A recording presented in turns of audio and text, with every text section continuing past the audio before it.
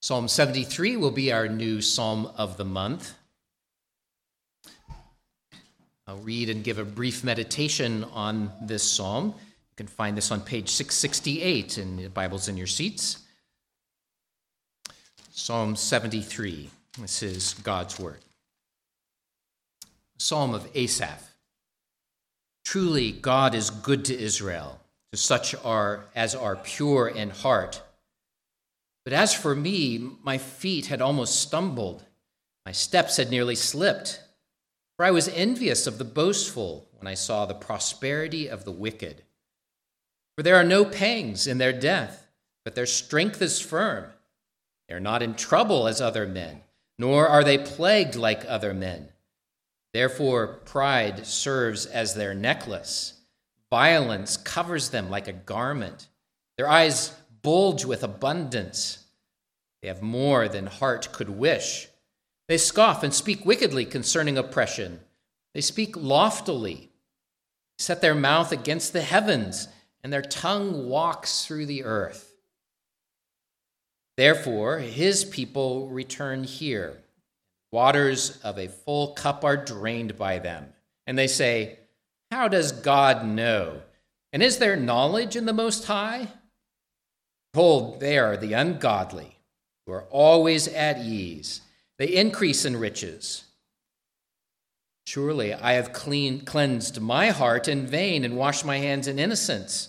For all day long I have been plagued and chastened every morning. If I had said, I will speak thus, behold, I would have been untrue to the generation of your children. I thought how to understand this. It was too painful for me until I went into the sanctuary of God.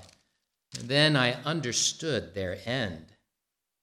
Surely you set them in slippery places. You cast them down to destruction. Oh, how they are brought to desolation as in a moment. They are utterly consumed with terrors. It's a dream when one awakes. So, Lord, when you awake, you shall despise their image. Thus my heart was grieved, and I was vexed in my mind. I was so foolish and ignorant. I was like a beast before you. Nevertheless, I am continually with you. You hold me by my right hand. You will guide me with your counsel, and afterward receive me to glory. Whom have I in heaven but you? For there is none upon earth that I desire besides you. My flesh and my heart fail, but God is the strength of my heart and my portion forever.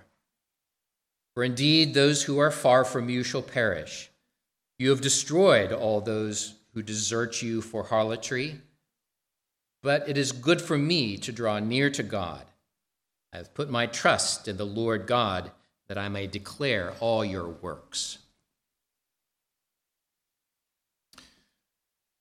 Some of you might remember that a year or so ago that I preached through the Psalms, a series of sermons that I called Learning to Love the Psalms. I actually preached from this psalm.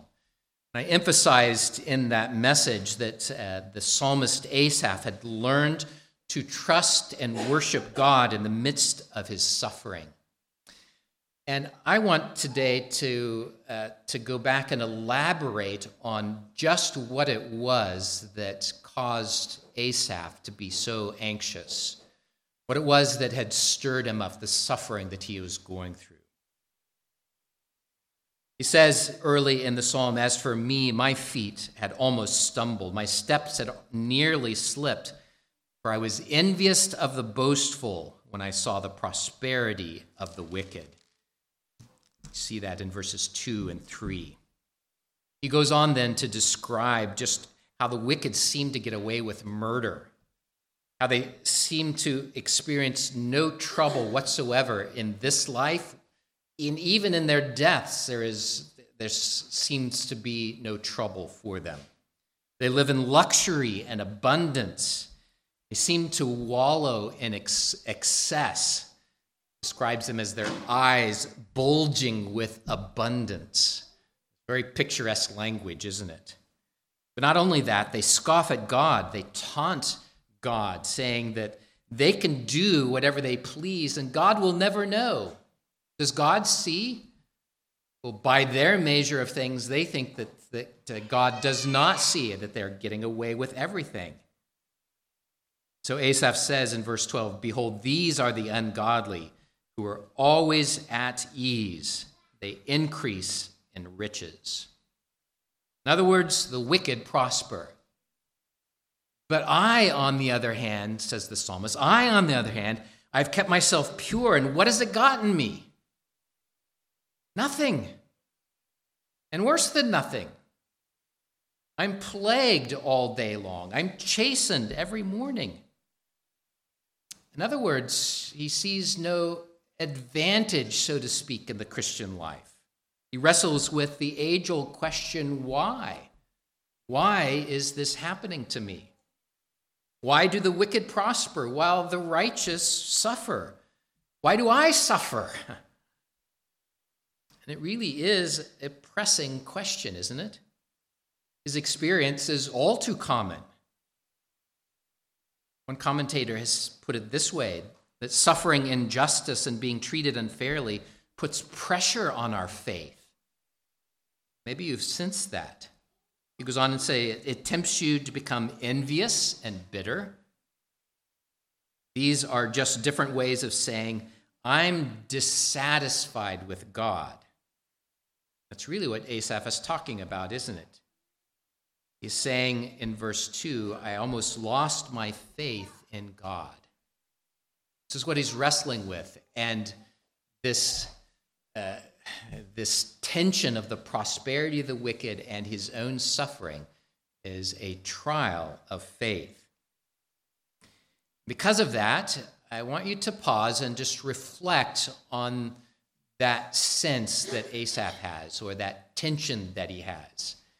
And I'm going to guess that it might be a tension that you've experienced as well. You may have experienced even a crisis of faith as you go through suffering.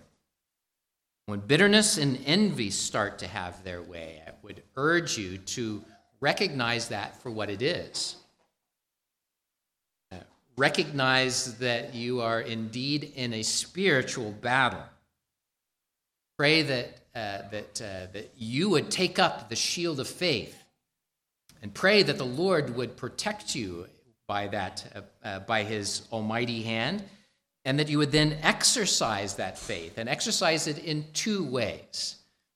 Here we'll look just briefly at the end of the psalm. Exercise your faith by reminding yourself of God's sovereignty. Verse 17. These thoughts were too painful for me until I went into the sanctuary of God. Then I understood their end. It goes on to describe that the Lord does not let the guilty get away with anything. It may not be seen in this life. Sometimes it may be. It may not be seen in this life, but God sovereignly judges all men. Remind yourself of that sovereignty. They seem to get away with murder, but God will set them in a slippery place, ultimately casting them down in judgment. And then secondly, remind yourself of God's goodness. This actually is where Asaph begins this psalm, and it comes back again at the end. At the beginning it says, truly God is good. And that's a profession of his faith. That's where he begins with this complaint or the tension that he is in. He is saying, I believe that God is good. The circumstances of the wicked don't change anything. They don't change the sovereignty of God. They don't change the goodness of God. Their prosperity, their getting away with things, seemingly in our perspective, has not changed God, his sovereignty or his goodness. We know that especially because out of love, God has given you the best of all. He's given you his own Son, Jesus Christ, to be your Redeemer. With that in mind, we'll be singing Psalm 73, this first portion, all throughout this month, a reminder of this tension, this test of faith for you. And I pray that it would help you to gird yourself up in your faith, that God is sovereign and that he is good. So let's sing Psalm 73, selection A, and invite you to please stand to sing.